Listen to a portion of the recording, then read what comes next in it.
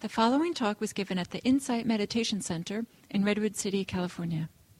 Please visit our website at audiodharma.org. So, I'm bringing you the warmest aloha from the big island of Hawaii, where I now live, and I don't teach classes in Santa Cruz anymore.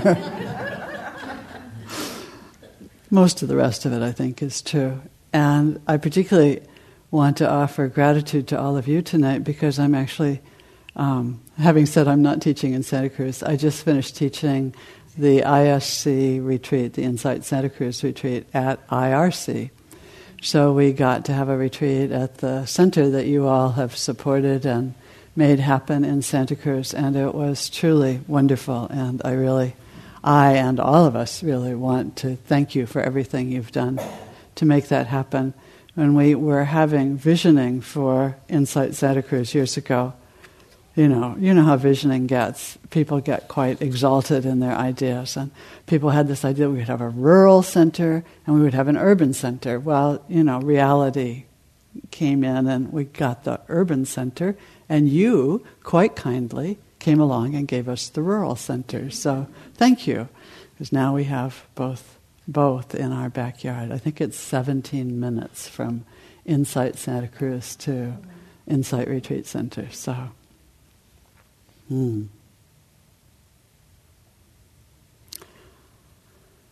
So having just come from the retreat world, I've been thinking a lot about the breath. And I actually thought it would be good to talk some tonight about practicing with the breath and some of the other really basic foundational practices, because working with breath is so central to everyday life practice that often as we live our lives, our minds get so busy and agitated, all the planning and organizing and worrying and the stuff of life. And so coming back to, I don't know, maybe your practice is different, but in mine, coming back to the breath over and over and over again is really, really important. And often, I think when I've taught retreats, I tell students, begin again is really one of the better practice mantras that you can have, no matter what has happened in your practice. You can always remind yourself to begin again. And beginnings, as you know, are really, really important. They create the foundation for everything else that follows. And I've always loved that teaching from Suzuki Roshi, where he talks about the wisdom of the beginner's mind. And you probably all know that quote where he says, in the mind of the beginner, there are many, many options, and in the mind of the expert, there are few. So, and when I was working on the talk this afternoon, I was remembering one of the teachers at Insight Meditation Society in Massachusetts, Michelle McDonald, then McDonald Smith, I think. And she used to talk about how every year she would look through her local community college catalog or Parks and Rec, and she'd find a class in something she had never done before. And then she would go and take the class, because there was that way in which it put her back into the beginner's mind of having to learn something that was completely new and to go in with that kind of freshness.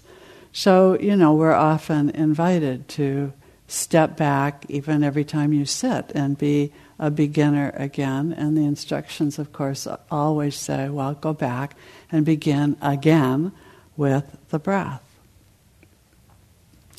And probably, if you're like me, you know just how much difficulty you can create in your own life in those times when you like to pretend you're not a beginner and you really are, and we put on the costume of being an expert, and then we're really in deep trouble. So in this amazing practice of awareness, of mindfulness, we begin with the breath. We always begin with the breath.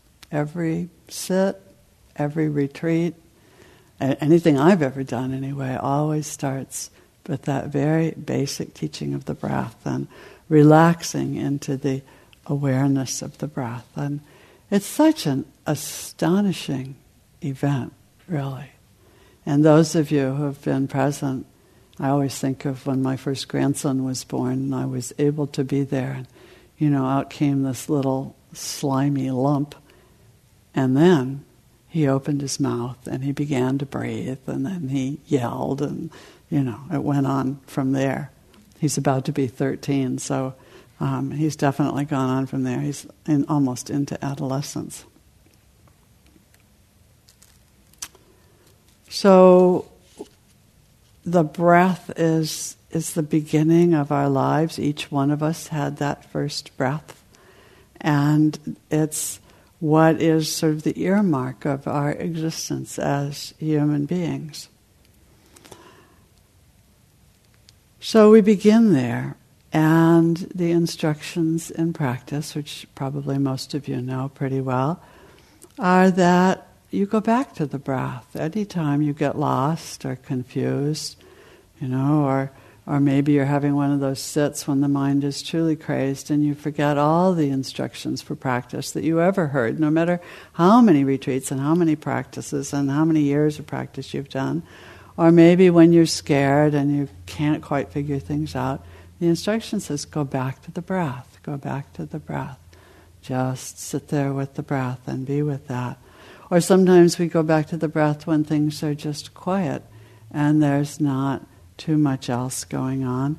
And it's a place where we can rest, because being with the breath is what orients us, doesn't it?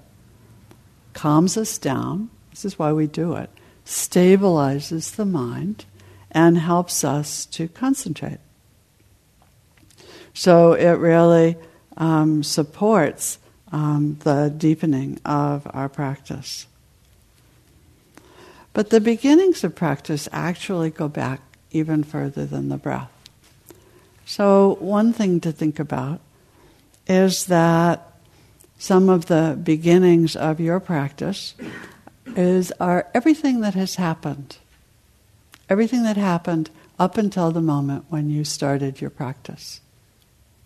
So whatever it was, you could all think for a minute about when you began to practice, whenever that was, whether it was 6 weeks ago or 16 years ago, And one thing built upon another: childhood, education, life experience, successful marriages, failed marriages, whatever. And all of those things, and something brought you to the point where you came here or someplace and you went to a class or listened to a tape or read a book and went, oh. And that led you into the practice. And those things are part of the foundations of tonight's practice. So one of the things I wanted to weave in with the breath tonight is another foundational practice, another reflection, which is actually very, very helpful as we think about the beginnings of practice, the things that we build our practice on. And this is a teaching about, sometimes called the 4 thoughts which turn the mind. And so these are 4 reflections that are useful at any time to turn us toward practice. So they may be thoughts that in fact crossed your mind whenever that was that you came to practice, and they are also thoughts which, when we reflect on them, can strengthen and deepen our practice. So they nourish it at every stage along the way. So here are those 4 thoughts. The first is to reflect on the preciousness and rarity of a human life with opportunity and leisure for practice. The second is an old friend. It is the absolute inevitability of death. And the third is reflecting on the incredibly awesome power of our actions, even the smallest ones. And the fourth is the pervasive presence of suffering.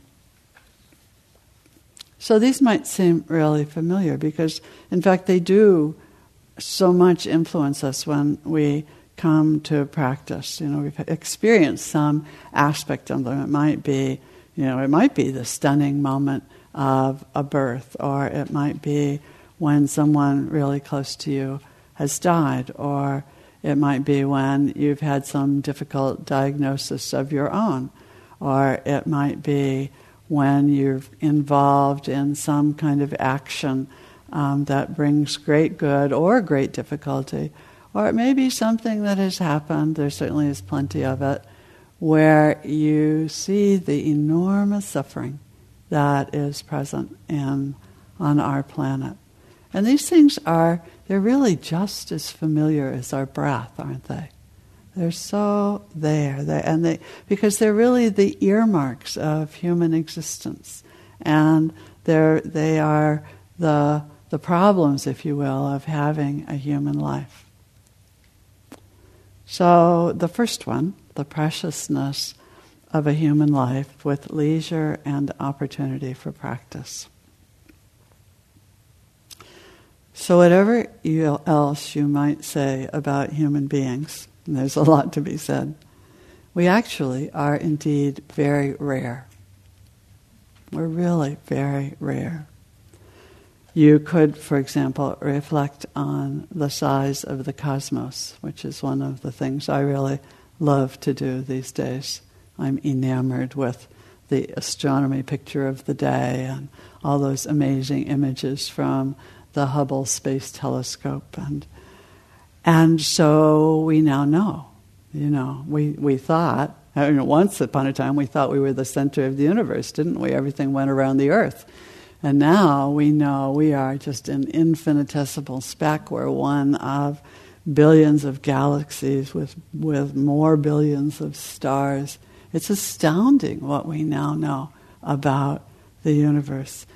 And, lots and lots of scientists and astronomers are searching for, is it possible that there's other habitable planets out there, the ones that are just in that right sweet spot in their own solar system where they're just close enough but not too close to their star, where there might be some possibility of life as we know it emerging.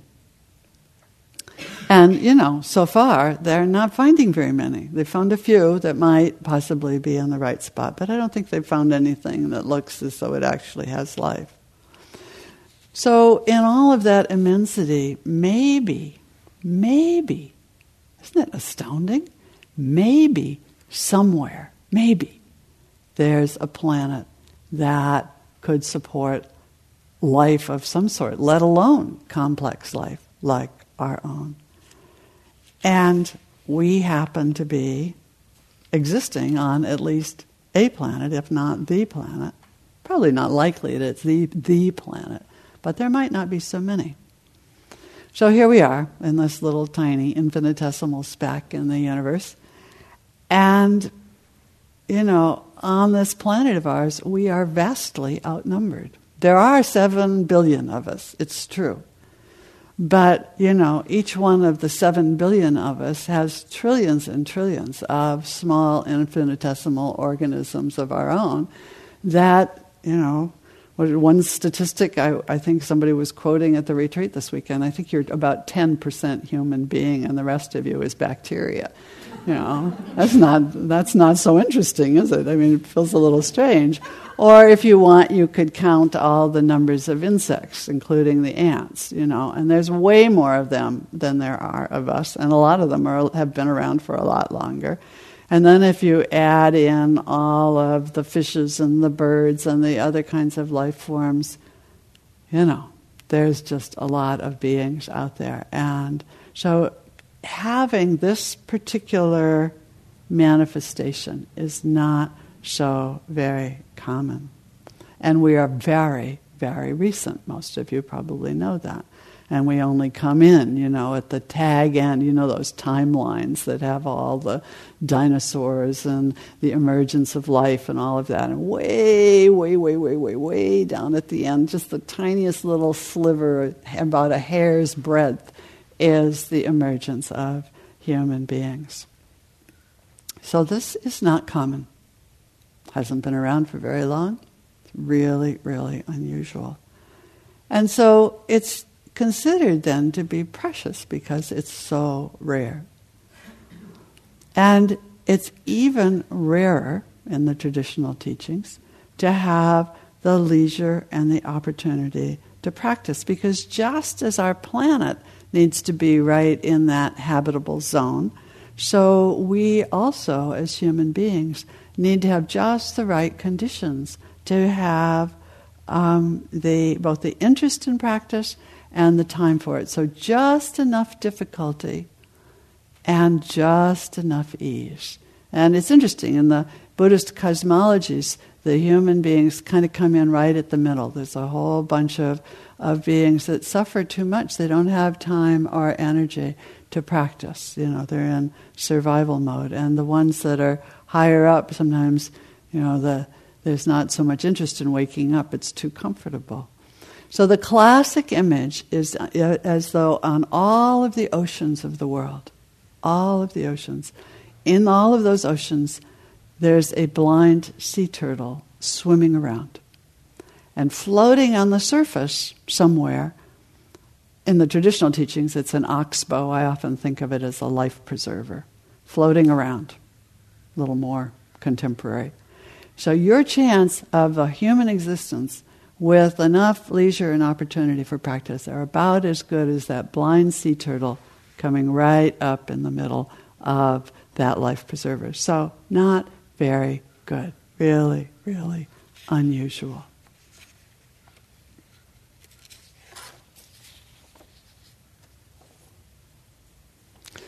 And you don't have to buy into esoteric cosmologies and different heaven realms and hell realms and that kind of thing to see that in the human world, people who suffer too much, who are really caught in places where there is starvation and war, who have no homes and no resources, there's no time for practice. There's only time to try to survive. And of course, we also know that it's possible, if we're really, really comfortable, and that we have lots of resources, it's easy to get caught in the practices of greed and the constant quest for more and the idleness and the numbness that can sometimes come with too much indulgence. And so that doesn't lead to openness to practice either. Just the right place. I think of this as the Goldilocks and Three Bears Dharma. Not too hot, not too cold, just right in the middle. So that is one of the reflections to consider how lucky you are. Everyone in this room, really, really lucky, because we're here and you have this place and you had the time and the energy and the wherewithal to get here tonight. Really, really lucky. So then, there's the reflection on impermanence. And you might remember that's one of the things that actually brought the Buddha to his awakening, was when he had that encounter with the heavenly messengers and he saw someone who was sick and someone who was old and someone who was dead. This was when he was very young, when he was still a prince. And he was astonished. He'd never seen it. He'd been protected from all of that before. What is that? And would it happen to me? He said. Isn't it amazing? You get to be whatever he was, 29, I think, and he didn't even realize that he might die. But of course, we don't. We don't.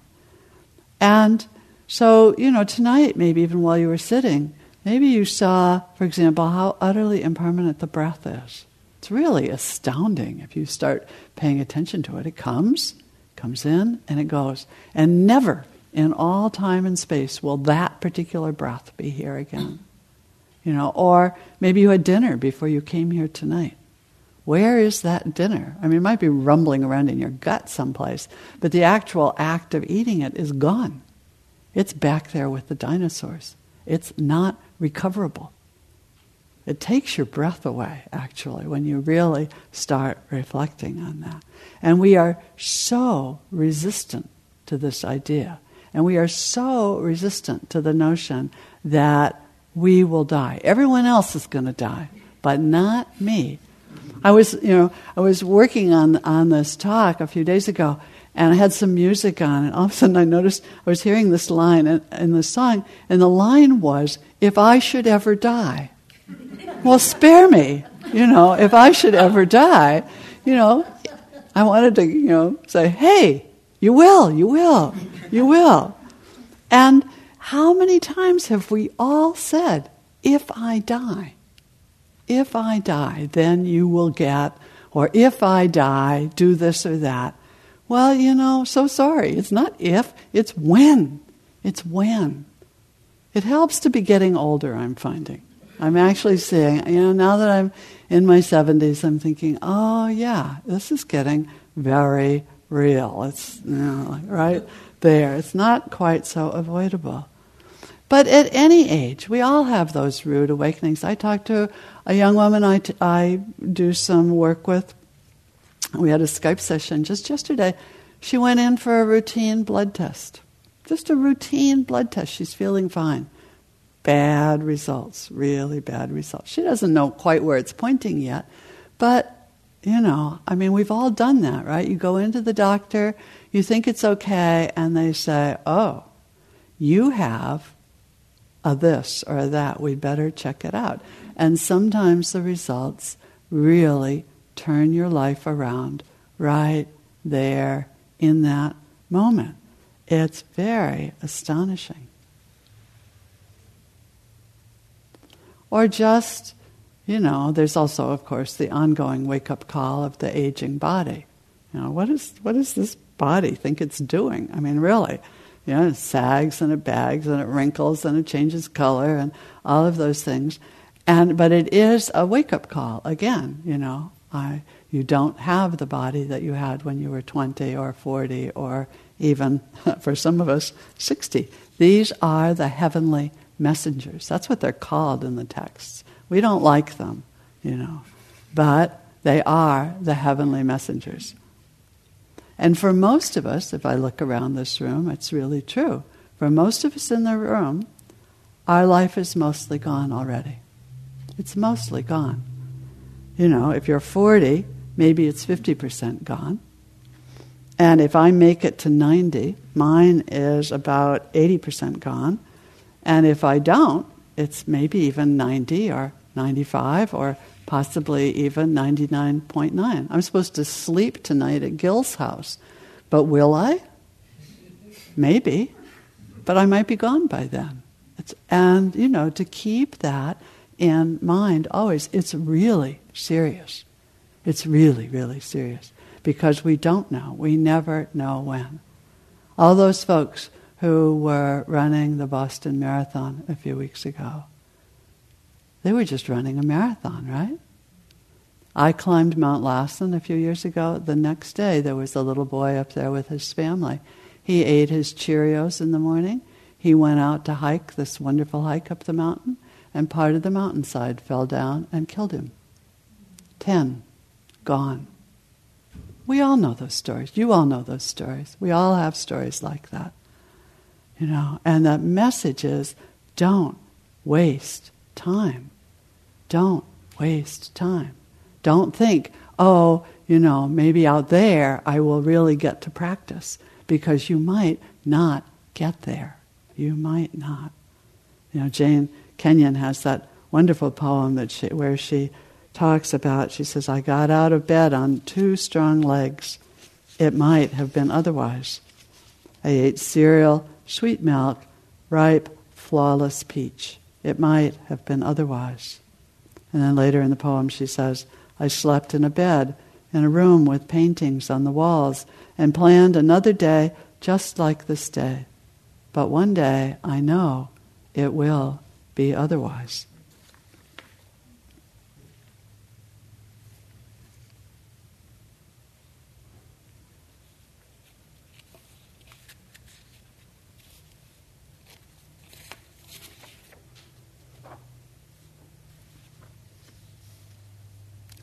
Ajahn Chah said, when once he was asked why he had a particular teacup, you could imagine that this is a beautiful teacup.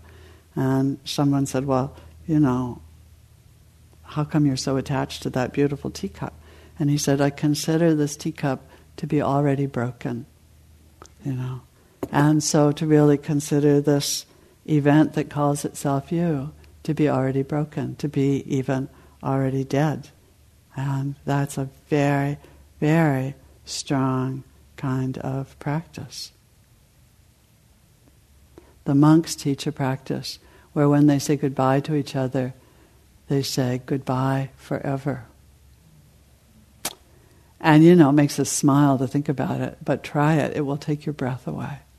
When you look at somebody you really love, and you're saying goodbye, maybe for a day or a couple of days or a month, and you say goodbye forever, and you really mean it. Because you don't know, right? And it really wakes us up to the truth of this.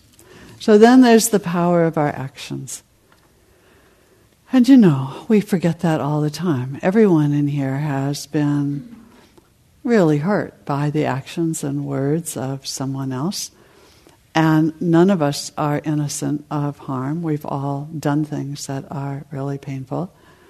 And, of course, countless hours of therapy and processing later, we know how long the reverberations of those actions, either towards us or that we have done ourselves, can be. They go on for a long time.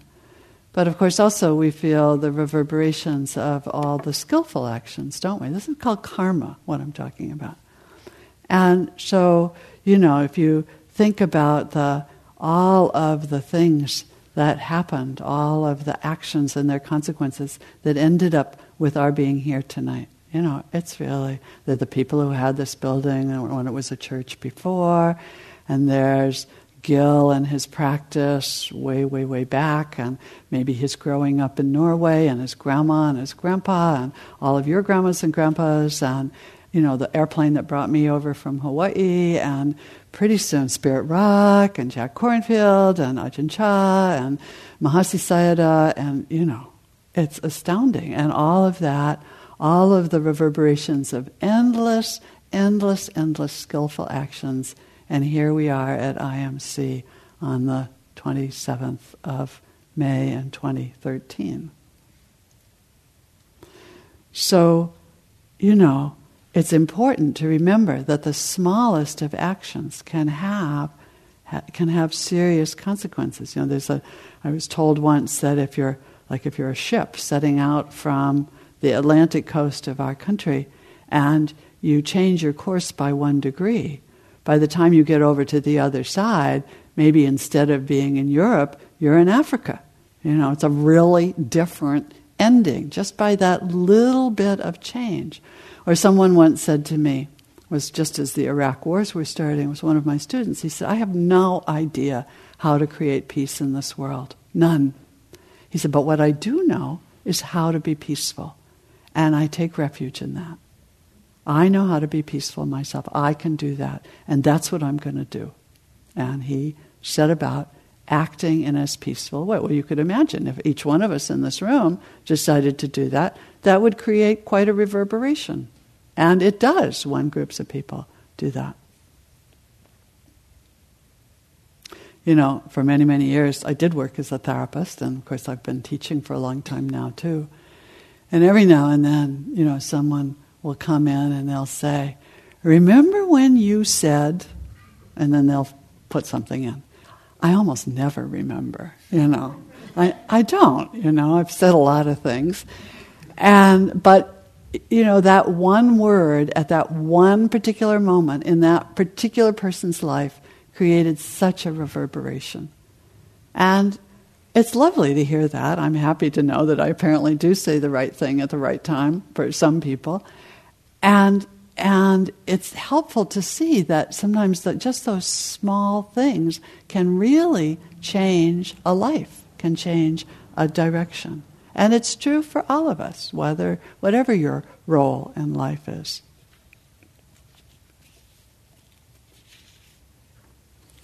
So then the enormity of suffering and samsara.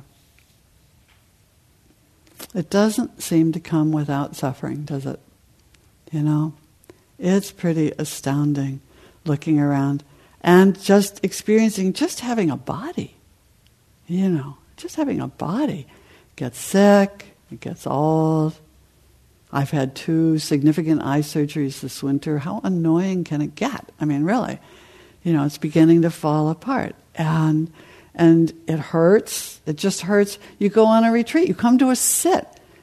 You're being a good kid by being here and meditating, right? And your back hurts, or your knees hurt, or your hips hurt.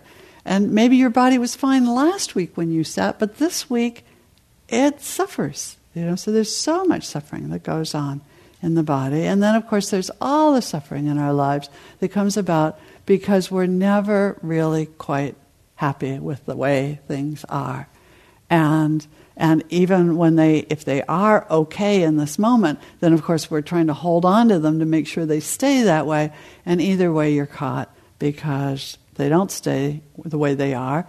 And we never get completely satisfied. It's always out of round. It's always unsatisfactory. This is the teaching about dukkha, you know.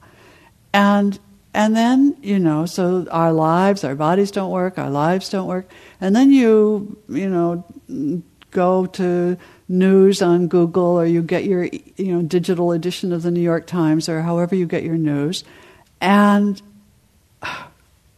the planet is just filled with so much suffering. All of the injustice, all of the prejudice, all of the killing, the endless shattered families and lives, all of the huge storms that are happening now, and the, you know, environmental disasters. It is everywhere, and it is unavoidable. It is unavoidable. So the Buddha saw this, and he saw that we struggle against the way things are, and of course struggling against the way things are makes the ordinary suffering of the body and all of that much, much worse than just the simple pain itself. And of course he also saw that we could let go of these attachments and come to a place of some ease and freedom. So, you know, what else is there to do in the face of all of this but to practice? You know, it seems to be, at least in my way of thinking, about the only thing to do in the face of the serious and unusual problem of having a human life. And so in our practice we go right into it, don't we? You sit down and you go into what is true. And actually, many of us find that that's about the only way to find some ease. Avoiding it, denying it, pretending it's not there, just creates more suffering. So we sit. We sit. We give our attention to the breath. We give our attention to the body. We give our attention to all of the states of the mind and the heart, the awareness of the fact that some things are pleasant and comfortable and some things are not. We're just sitting, just breathing, noticing what's there, seeing, hearing, tasting, touching, smelling, mental objects, all arising in the field of awareness. We're just paying attention to this precious human life. And that's enough. That's enough to just give your attention to the fact of having a life. David Whyte says, enough. These few words are enough. If not these words, this breath. If not this breath, this sitting here. This opening to the life we have refused again and again. Until now. Until now.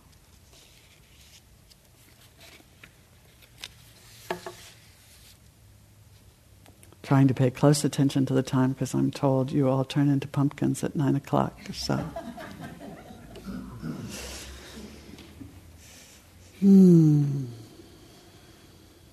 how many more breaths will there be?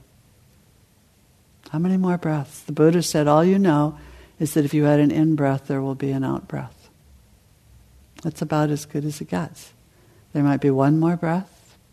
There might be 59 more breaths. There might be many thousands more breaths. We don't know. So each breath is precious. Each time you breathe, the in-breath and the out-breath, one after another. And of course, as we breathe, we begin to see, it's not one of the happy insights, we begin to see what gets in the way of this simple experiencing of life. And we see how often, did anybody have a perfectly still and silent meditation tonight where you were absolutely 100% here every second of those 45 minutes? Probably not. And if you did, you are very unusual and very lucky. Most of us find that the practice continues, for the most part, most of the time, to be constantly coming back over and over again because we get pulled away from just being present in our lives. You know, all the aversion, all the upset. Sometimes you're tired. You're sitting at the end of a holiday weekend. That's pretty impressive, actually. You know, or we get caught questioning. Why am I doing this? And wasn't there something better? Couldn't I have gone to a movie tonight or something else? But this is life too. Just even that worried, planning, questioning mind. Because every time we get caught in those places, that's actually a teaching for us. That's one of those places where you can go, oh look, I'm not cooked yet. I'm caught by this desire. Or I'm really caught in aversion. That's something to look at then when these things happen. It's part of being human, and it's part of the reverberation of previous actions. So we come back to the breath over and over, calming, stilling, concentrating the mind. And we bring that breath to the places of suffering. And when we bring the breath into the difficulties of life, you bring it right into your suffering, we begin to see, this might be a way then to practice with samsara. I can sit here and be present and breathe. It's one of the most compassionate things you can do, is to be fully present with your own pain and with the pain of another, to breathe right into it. It's very, very simple. I was asked not too long ago to write a little commentary on a Zen koan for a book that's coming out this fall. And I got this wonderful story, so I wanted to share it with you. It's about 3 monks, and they're on a journey, they're on a pilgrimage.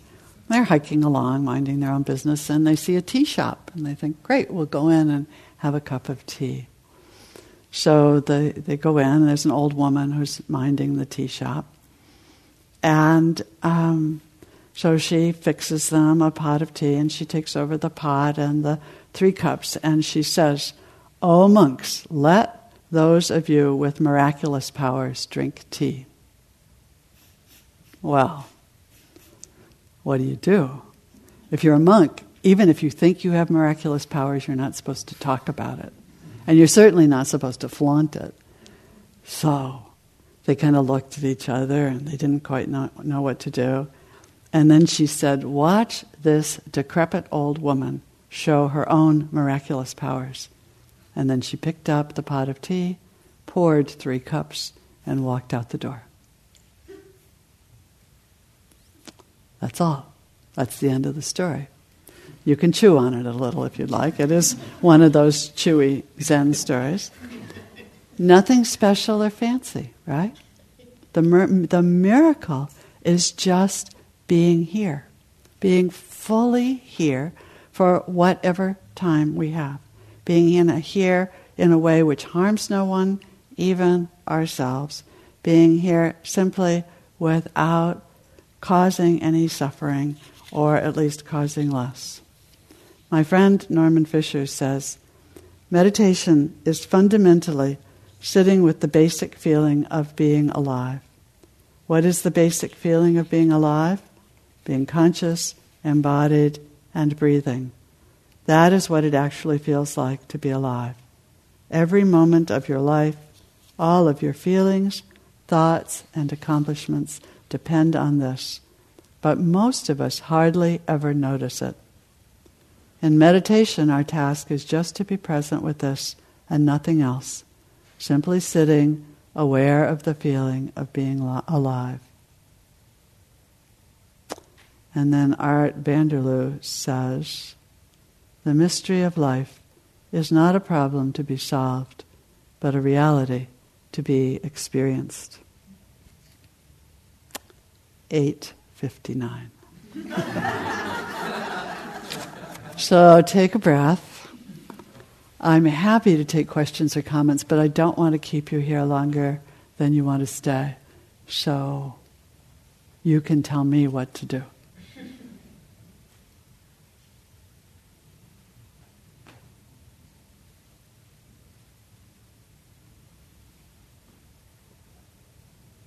Okay? People can surely come up and talk to me. I have no idea if Gil is here yet or not. So I have to sit here until he shows up, or maybe I'm going to sleep here tonight. I don't know. So in any event, thank you so very much for listening and for being here. It's a real pleasure to come back. I haven't been to IMC in years and years, I don't think. So it's really good to be here. Hope you will all come visit us on the Big Island and practice with us there. So.